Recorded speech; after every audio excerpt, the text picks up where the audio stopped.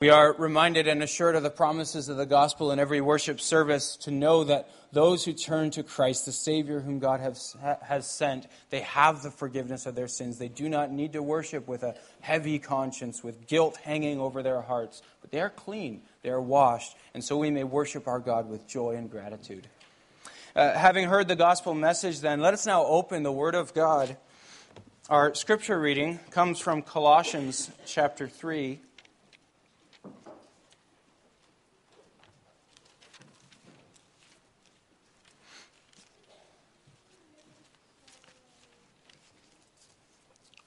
Colossians 3, we've been working our way through this chapter bit by bit. We'll find our context again by starting back in verse 12, Colossians 3, verse 12, and we'll read through verse 25. As you can see, the text that we want to focus on are verses 20 and 21. Colossians 3, verse 12. Put on then as God's chosen ones, holy and beloved, compassionate hearts, kindness, humility, meekness, and patience, bearing with one another. And if one has a complaint against another, forgiving each other. As the Lord has forgiven you, so you also must forgive. And above all these, put on love, which binds everything together in perfect harmony. And let the peace of Christ rule in your hearts, to which indeed you were called in one body. And be thankful. Let the word of Christ dwell in you richly, teaching and admonishing one another in all wisdom, singing psalms and hymns and spiritual songs with thankfulness in your hearts to God. And whatever you do, in word or deed, do everything in the name of the Lord Jesus, giving thanks to God the Father through him. Wives, submit to your husbands, as is fitting in the Lord. Husbands, love your wives, and do not be harsh with them. Children, obey your parents in everything, for this pleases the Lord. Fathers, do not provoke your children, lest they become discouraged. Bondservants, obey in everything those who are your earthly masters, not by way of eye service as people pleasers, but with sincerity of heart, fearing the Lord. Whatever you do, work heartily, as for the Lord and not for men, knowing that from the Lord you will receive the inheritance as your reward. You are serving the Lord Christ. For the wrongdoer will be paid back for the wrong he has done, and there is no partiality. So far from Colossians, let's also turn to Ephesians, a few pages back. Ephesians chapter 6.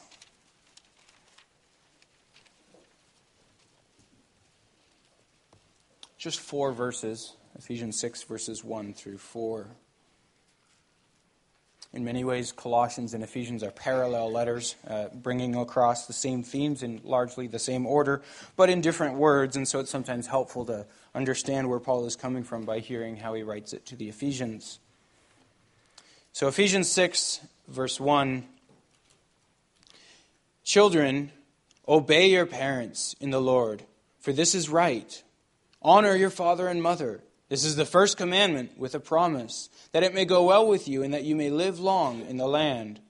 Fathers, do not provoke your children to anger, but bring them up in the discipline and instruction of the Lord.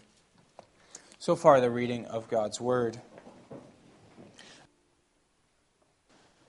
As mentioned, the text that we want to focus on is Colossians 3, verses 20 and 21. Colossians 3, verse 20, Children, obey your parents in everything, for this pleases the Lord. Fathers, do not provoke your children, lest they become discouraged. Very short, but very significant words from the Apostle Paul.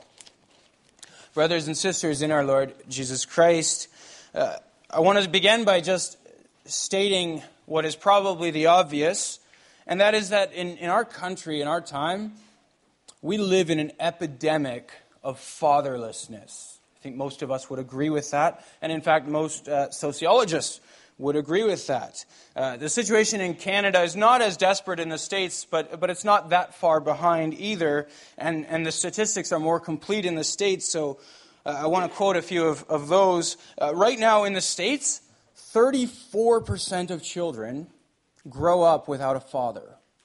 More than a third of children grow up without a father. And those rates are on the rise and have been in Canada for decades. It should be common sense to us, and it is to most people, that children need a father and a mother. Most of us know this. We know this instinctively. And statistics will show this again and again, that there are tremendous emotional, psychological, spiritual benefits for children who have a father.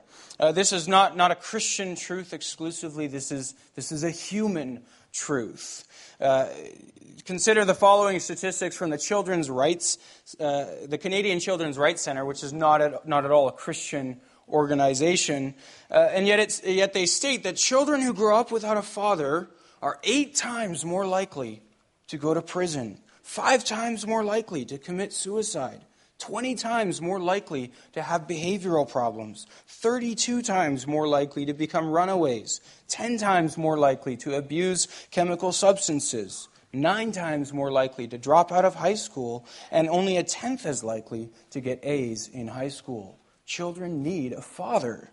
And it's a cycle that perpetuates because children that grow up without a father are far more likely to become fathers who impregnate and abandon. And likewise, girls who grow up without a father are far more likely to become pregnant and as teenagers, as unmarried teenagers, and then not have that husband or that man in their lives. And so our nation, this is not a Christian and exclusively Christian truth. Our nation recognizes that we have an epidemic of fatherlessness and that children need fathers.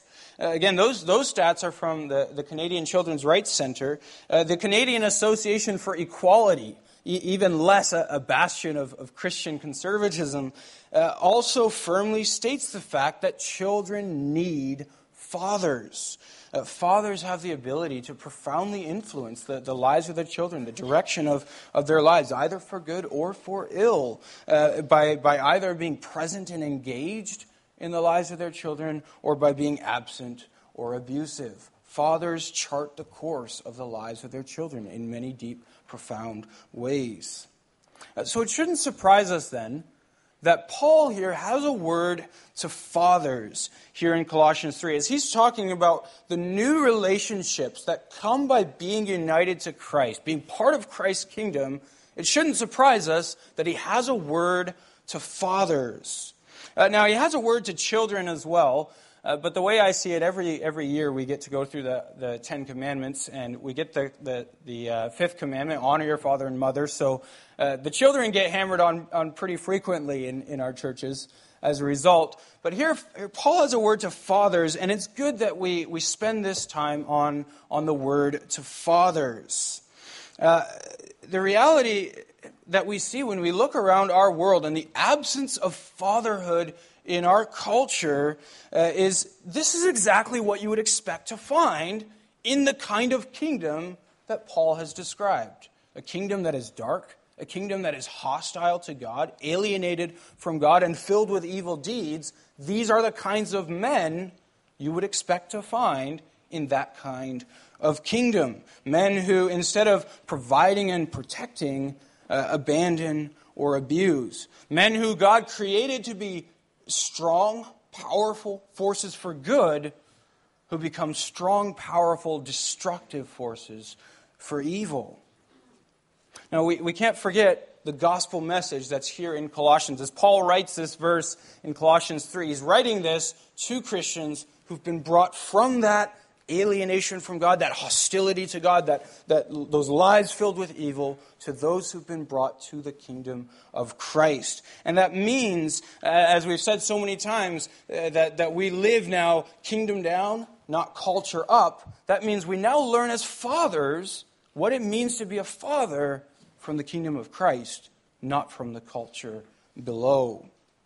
So we saw last week just how that transformation of kingdom, that translocation of kingdom from the kingdom of darkness to the kingdom of Christ has a profound impact on the relationships between husbands and wives, so it also has between parents and children.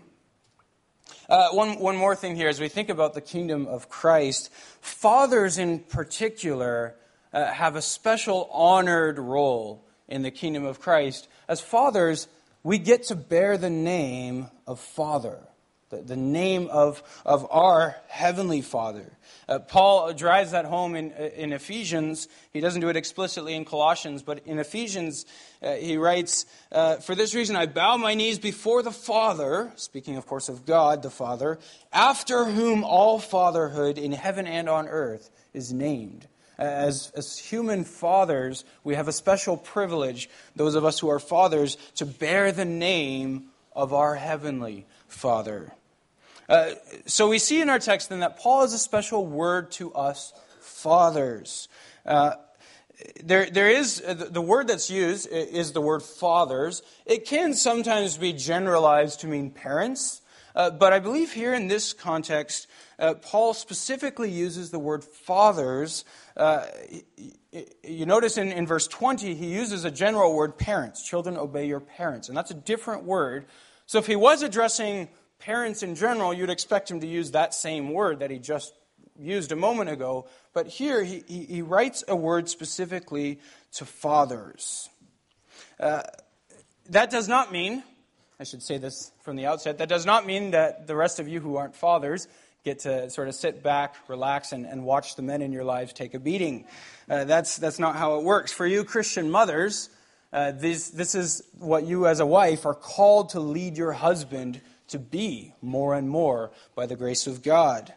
For the single women in our midst, this is the kind of man that you are called to wait for, to be patient for. The man you marry will have a tremendous impact not only on you, but on your children. Just as Proverbs 31, for example, all the women know what Proverbs 31 is, about a third of the men do.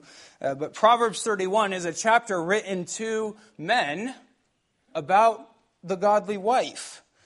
Here we have the corollary. We have a verse written also to men, but it's about men, but is just as much a benefit, or should be, to women.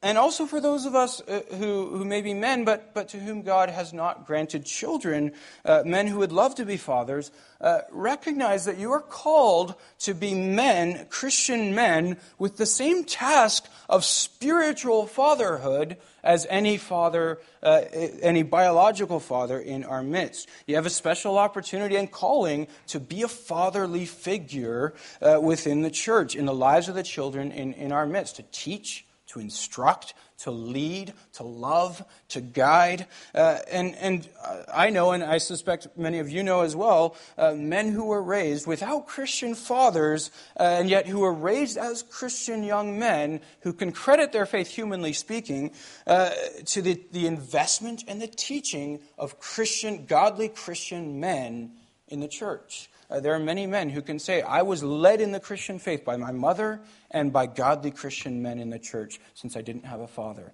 That's not an unusual paradigm. We think of ourselves, in fact, don't we, as Abraham's children, even though we don't have any biological relationship with Abraham, and yet we are his spiritual children. In God's sight, spiritual fatherhood is far more significant than biological fatherhood.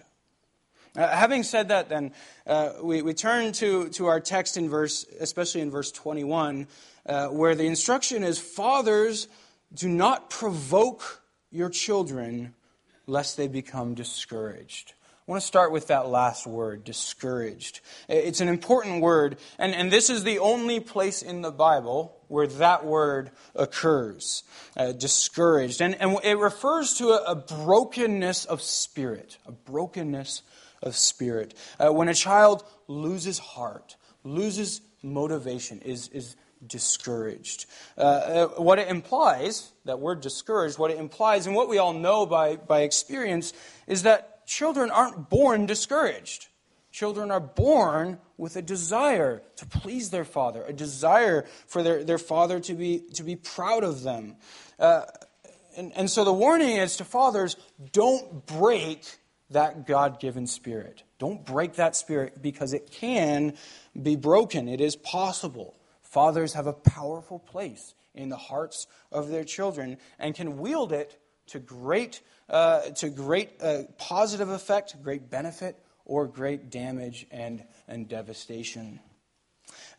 Now, there are many things, if you're thinking, okay, why did Paul choose to say this to fathers? There are many things Paul could have said to fathers besides this, but we should understand from the fact that Paul chooses to focus on this, don't provoke your children lest they become discouraged.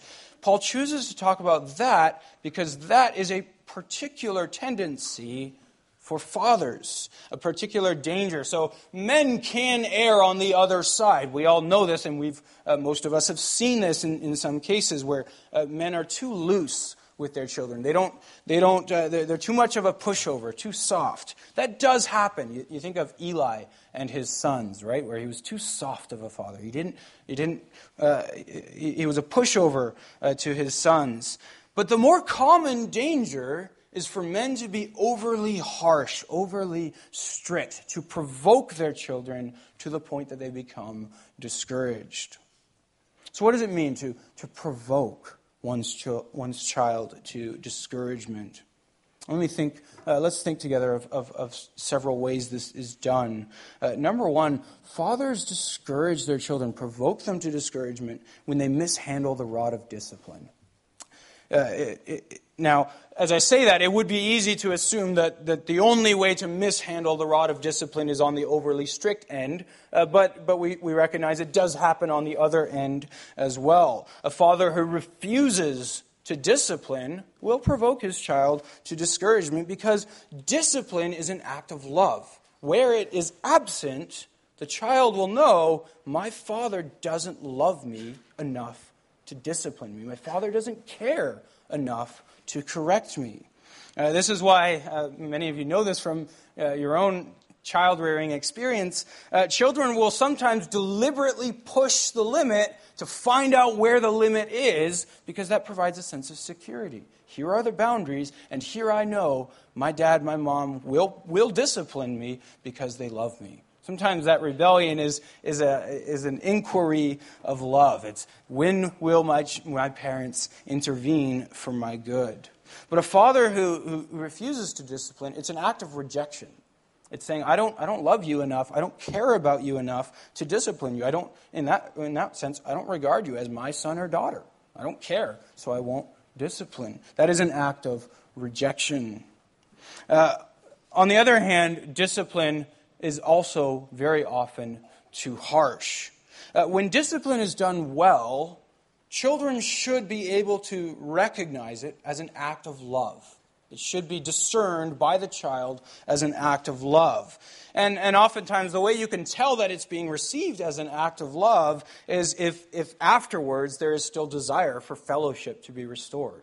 If there's no desire for restoration of fellowship, the child's not receiving it as an act of love.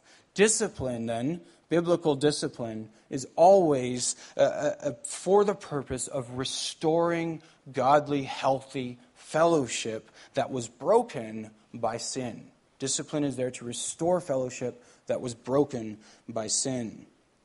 So discipline done rightly is an act of love. And parents are given the authority to discipline their children for the life and well-being of the children whom God has entrusted to them. And in that way, we want as Christians to defend and to stand for the right of parents to discipline their children. This is something God teaches them to do. It's just this past week, France passed a law, or they didn't pass it yet, the one house of their Congress passed a law saying that parents are no longer allowed to spank their children. This is a debate that happens in our country as well. And it's a cultural trend in Western culture, and yet it's a wrong trend. Parents are given the right and the authority and the duty to discipline their children out of love for their good. But we do need to recognize then that authority entrusted to parents is not given to be used whenever and however the parent feels like using it. It is to be used in God's service for the well-being of the child, where the parent is the steward of the child. But it is God's child. And so discipline is not the parent's right to use whenever and however the parent chooses. That means that then discipline ought only ever to be done in the service of the Lord and with integrity and never out of anger or frustration.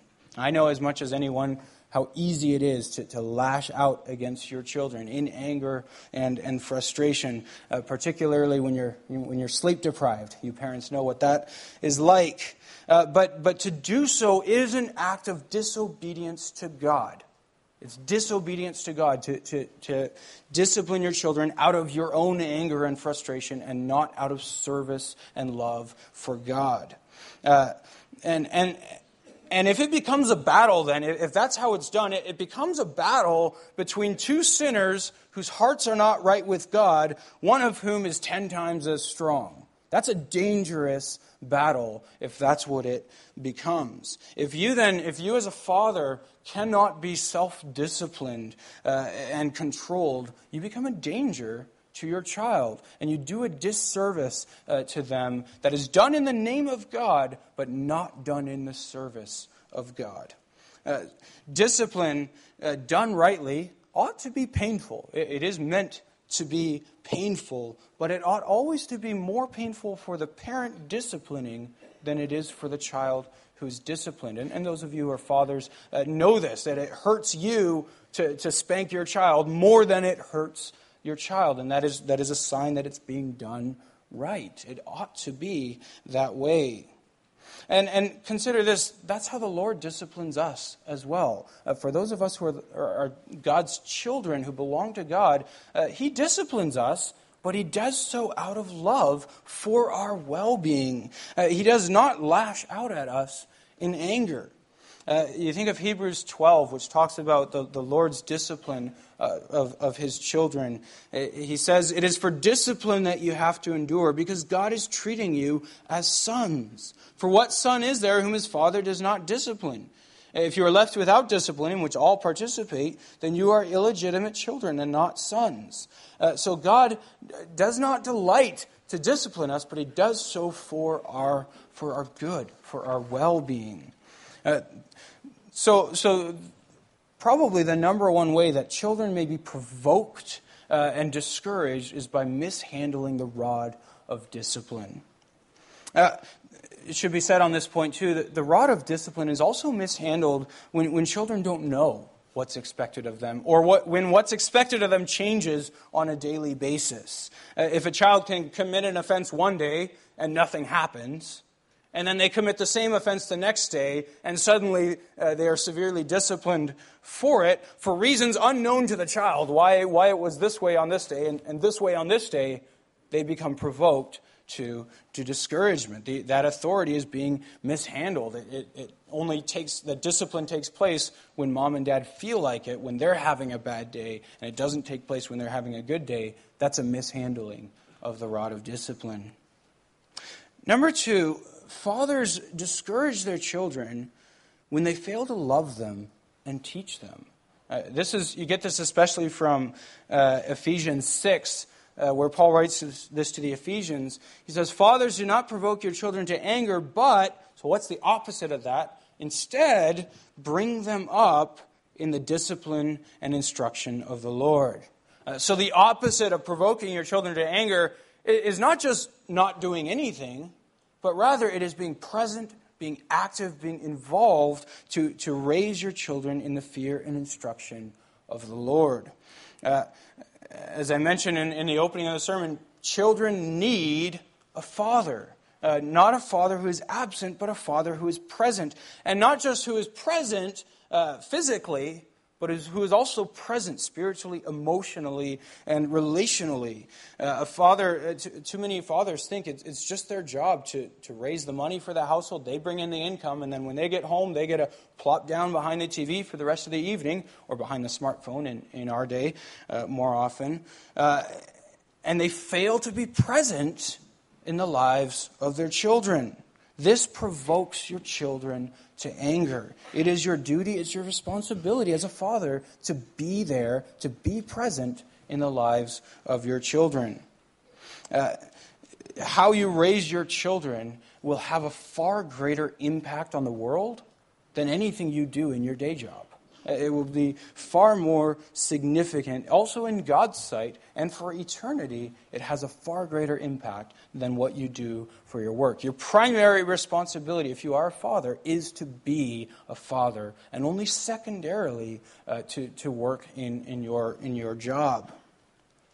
Number 3, and related to the last two, fathers discourage their children through excessive criticism.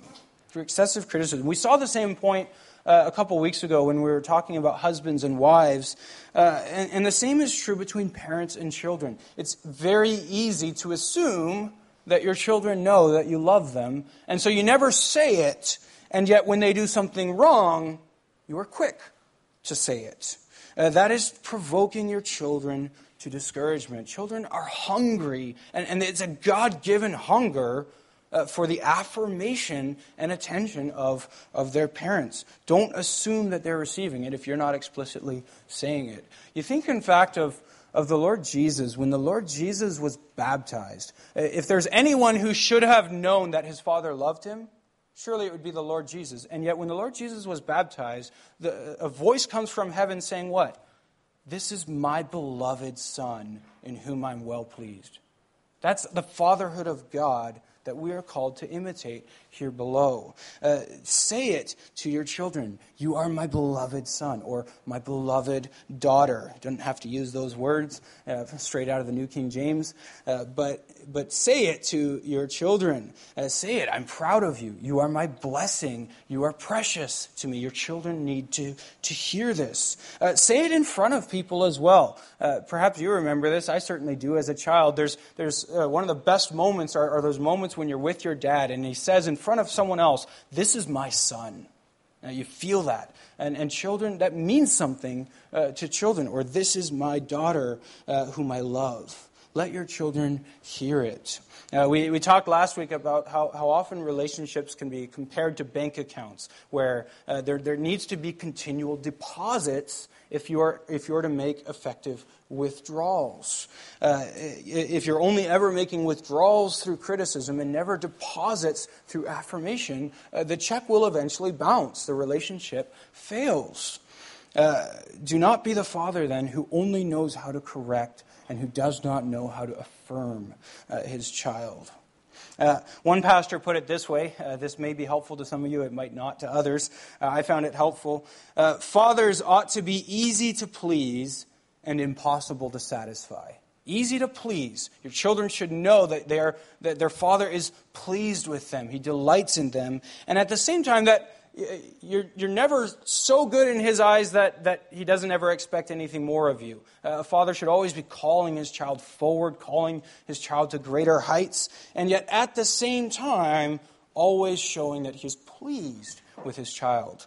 So I like the phrase, father should be easy to please, impossible to satisfy. It speaks to the fatherhood of God, who delights in us. How often we hear that. God delights in us. And we are not there yet. We're not finished yet. God's work on us is not yet done. There's a lot for God to criticize in us. And yet he delights in us as his children. He is easy to please because of Christ, and yet impossible to satisfy. He always calls us forward on the road of sanctification. Number 4, fathers discourage their children by failing to remember their frame. Here's something else we hear of the fatherhood of God, right, from Psalm 103. He remembers our frame.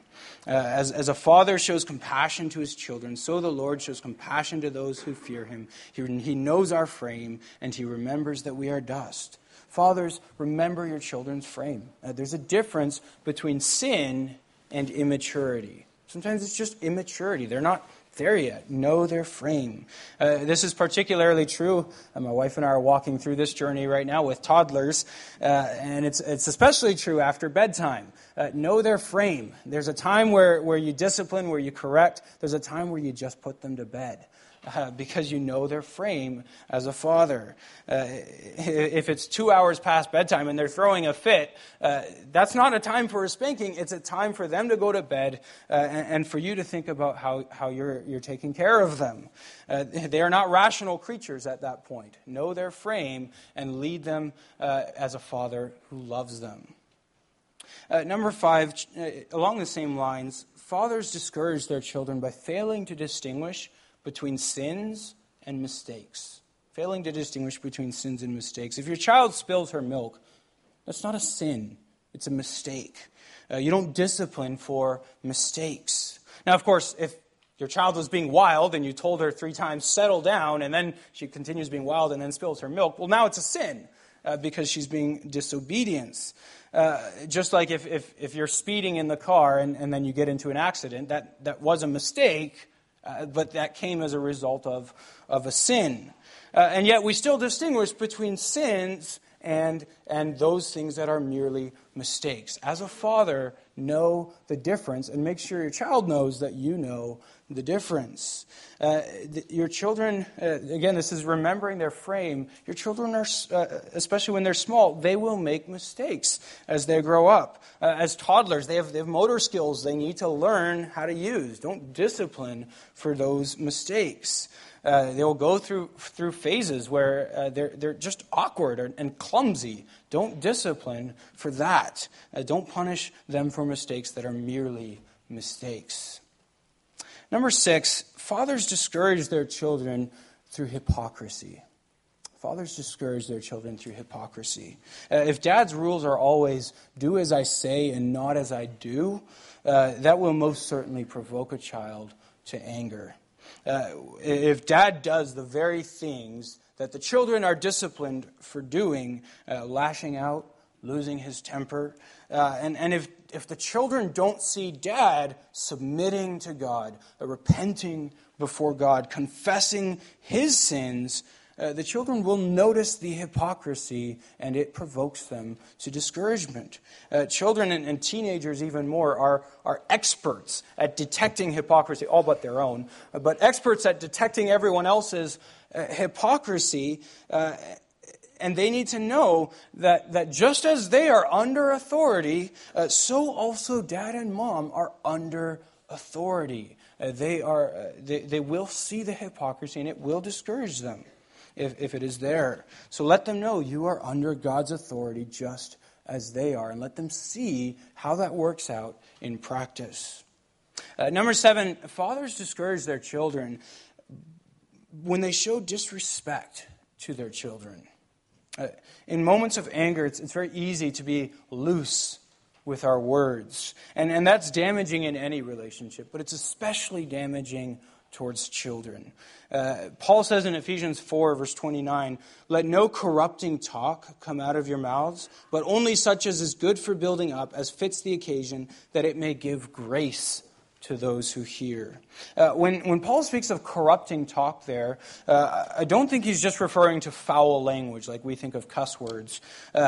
Rather, he's referring to words that distort understanding and communicate lies.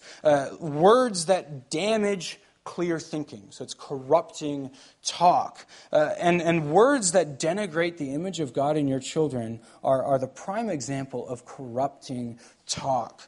Never call your children stupid, for example, either in front of them or behind their back. It's corrupting talk. It's damaging. And that includes things like sarcasm as well, which doesn't verbally call someone stupid, but implies that they are. Most parents, you're much smarter than your child.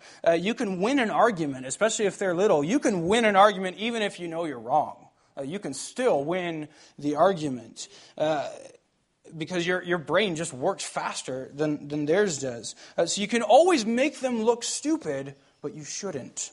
It's wrong, it's evil, and it's destructive to your children to be reminded either in words or by implication that they're dumb, they're stupid. That ought not to take place in a godly Christian home.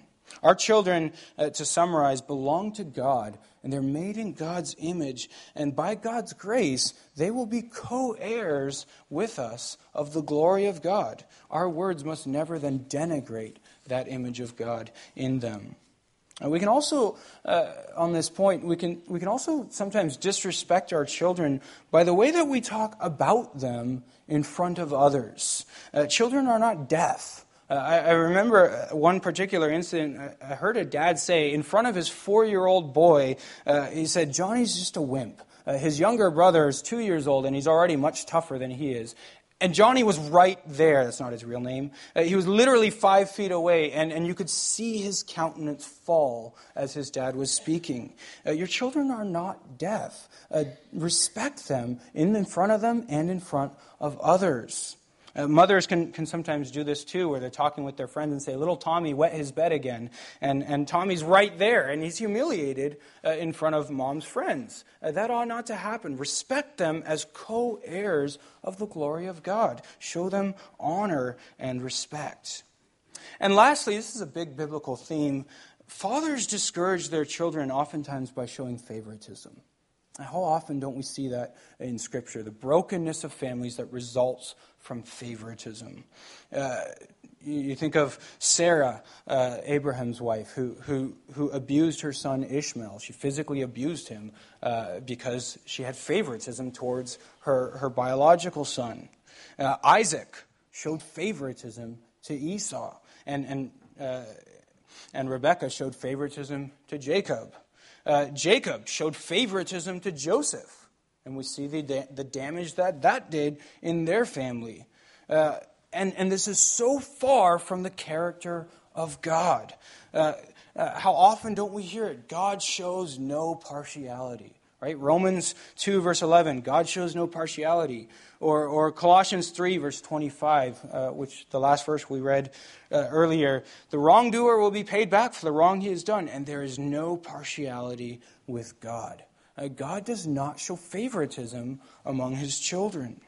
Now, children very quickly recognize favoritism. It's very easy for them to pick up on, and it's very devastating to their spirit. To learn that dad or mom loves one of their children more than them. It happens very easily. And again, this is part of the culture, the kingdom of darkness from which we come. It's easy to do. It's within our nature to show favoritism. Now, that doesn't mean that one child's not going to get spanked more than the other. That happens because not all your children are alike. Some of you have had several children, and you thought you really got parenting down, and then you got that kid. It happens. So it doesn't mean that all children are alike, but the children need to know that dad and mom love every one of them, the difficult ones and the easy one alike. That there is no favoritism with dad and mom.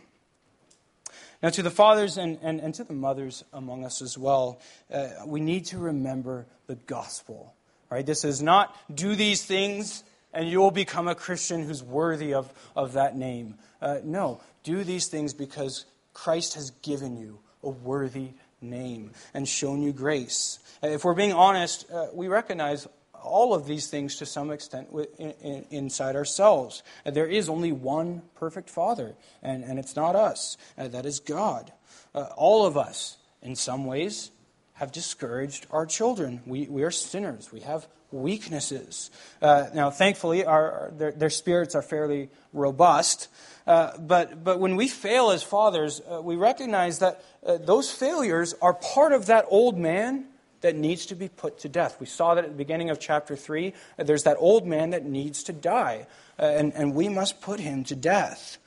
So we need to remember the gospel context for all of these instructions. Again, back in chapter 1, verse 13, God has delivered us from the domain of darkness and transferred us to the kingdom of his beloved Son, in whom we have redemption and the forgiveness of our sins. We belong to Christ's kingdom by God's grace. And there, through Christ, we do have redemption and forgiveness also for our failures as fathers and as mothers. Christ's blood is worthy enough to redeem the worst of fathers. Paul himself, right, on several occasions calls himself the worst of sinners, who did more to destroy families than probably most of us have ever done as a persecutor of the church. And yet, Christ's blood was sufficient to redeem him. As fathers, then, we need Christ as much, if not more, than anyone else, given the amount of damage that we also do by our sins.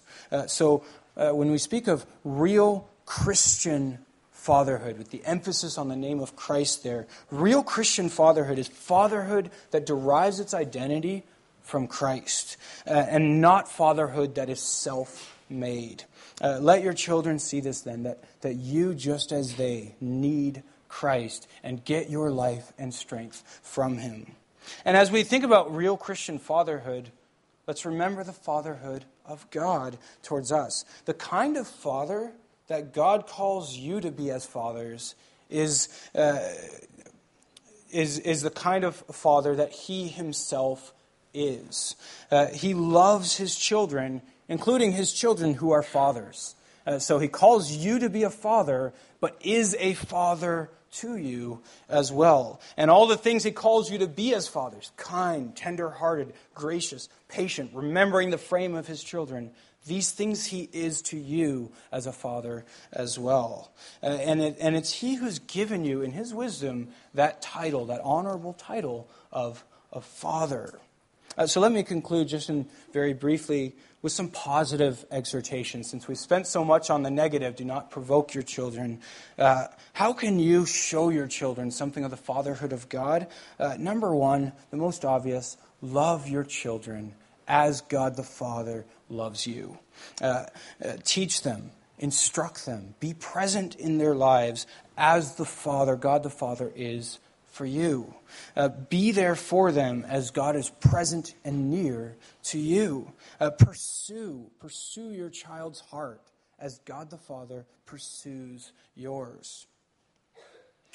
Number two, discipline. Do discipline your children, but do it out of love as your Father disciplines you. Let your discipline then always be for the purpose of restoring fellowship when it's broken by sin. But let fellowship be the norm that when it's broken is restored quickly by discipline. This means that the pain of discipline, which it is painful and it must be painful, the pain of discipline is to be acute, not chronic. It's to be acute, not chronic. It hurts bad in the moment, and then it's over, and fellowship is restored. Chronic discipline is things like the silent treatment. Just goes on and on. Or things like contempt for one's children. Goes on and on. The discipline is chronic, not acute. It's life-taking, not life-restoring.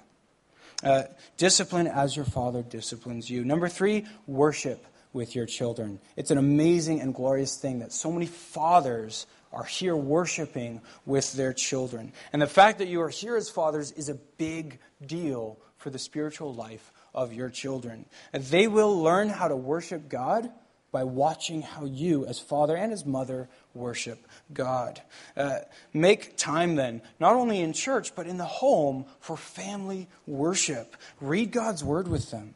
Pray with them. And let them pray as well. We've just started doing this with our 4-year-old, and maybe the wiser fathers can tell us if this is wise or not. But it's a beautiful thing where every now and then he's allowed to just pray in his own words on his own terms. And it's beautiful to see already now what things the Lord has taught him, even as a 4-year-old, the things he remembers to pray for. Praying for the church, for example, or praying for people that we don't often pray for. God works through the prayers even of little children. Pray with them and let them pray as well. Sing praises to God with your children. When my wife and I started singing, I think Abel would have been around 1 year old at that time. And it's awkward when it's really just the two of you as husband and wife singing around the dinner table. But sing anyways, and it will eventually become normal. And your children then will grow up in a context of a family that worships God. And that is what they need, worship with your children. Number 4, reflect God's generosity to them. Again, how is God a father to you? Be a father in that way to them. Be generous. Now, of course, as fathers, you always want to be careful not to spoil your children, to turn them into materialists. But your inclination should still be to give rather than to deny. You think of God even placing Adam and Eve in the Garden of Eden, saying yes to all of the trees in the garden and no just to that one tree. It's a garden of yes with a tree of no, and not the other way around. Too easily, parents fall into the habit of saying no far more often than they're saying yes. And sometimes it's simply because they can, not even because they need to.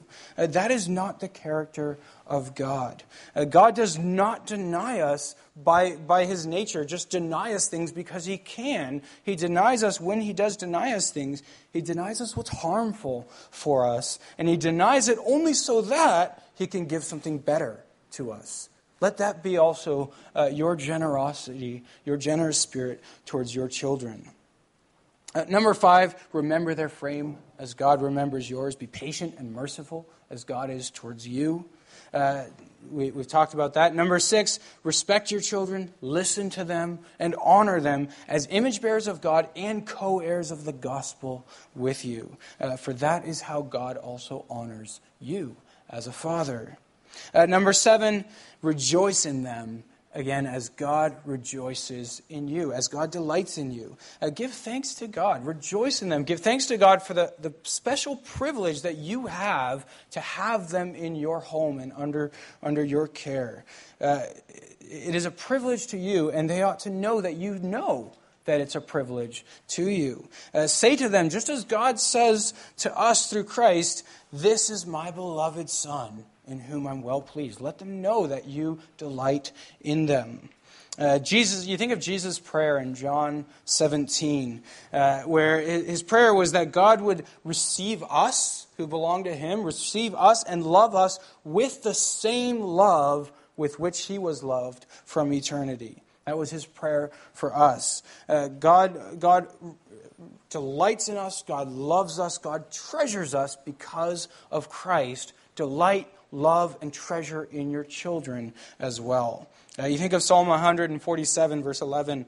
The Lord takes pleasure in those who fear him, in those who hope in his steadfast love. Take pleasure, likewise, in your children. Delight in them. And finally, lastly, number 8, pray. Pray every day, as I certainly do also, that God would make you faithful bearers of the honorable name of Father. James 1 verse 5 reminds us, if any of you lacks wisdom, let him pray. Let him ask God, who gives generously to all without reproach, and it will be given to him. So pray to God that God would give you the wisdom and the strength to be a faithful picture, a faithful representative of that honorable title of Father. And children, honor your fathers and your mothers because it pleases the Lord. That was verse 20. In other words, make it a joy for them to be your father and mother. Just as they need to tell you that they love you, tell them that you also love them and honor them as father and mother. And all of us, be encouraged and never let go of the gospel. We'll never be the people God is calling us to be except by the strength and the grace that's ours in the gospel. That's our only hope, but it is a very sufficient hope. In spite of all the remnants of sin, the parts of the old man that you see in yourself, you have been redeemed. You do have a new future, a new identity. You are a new person in Christ. You belong to his kingdom, and you have the privilege of being his kingdom, carrying it forward to the next generation. Amen.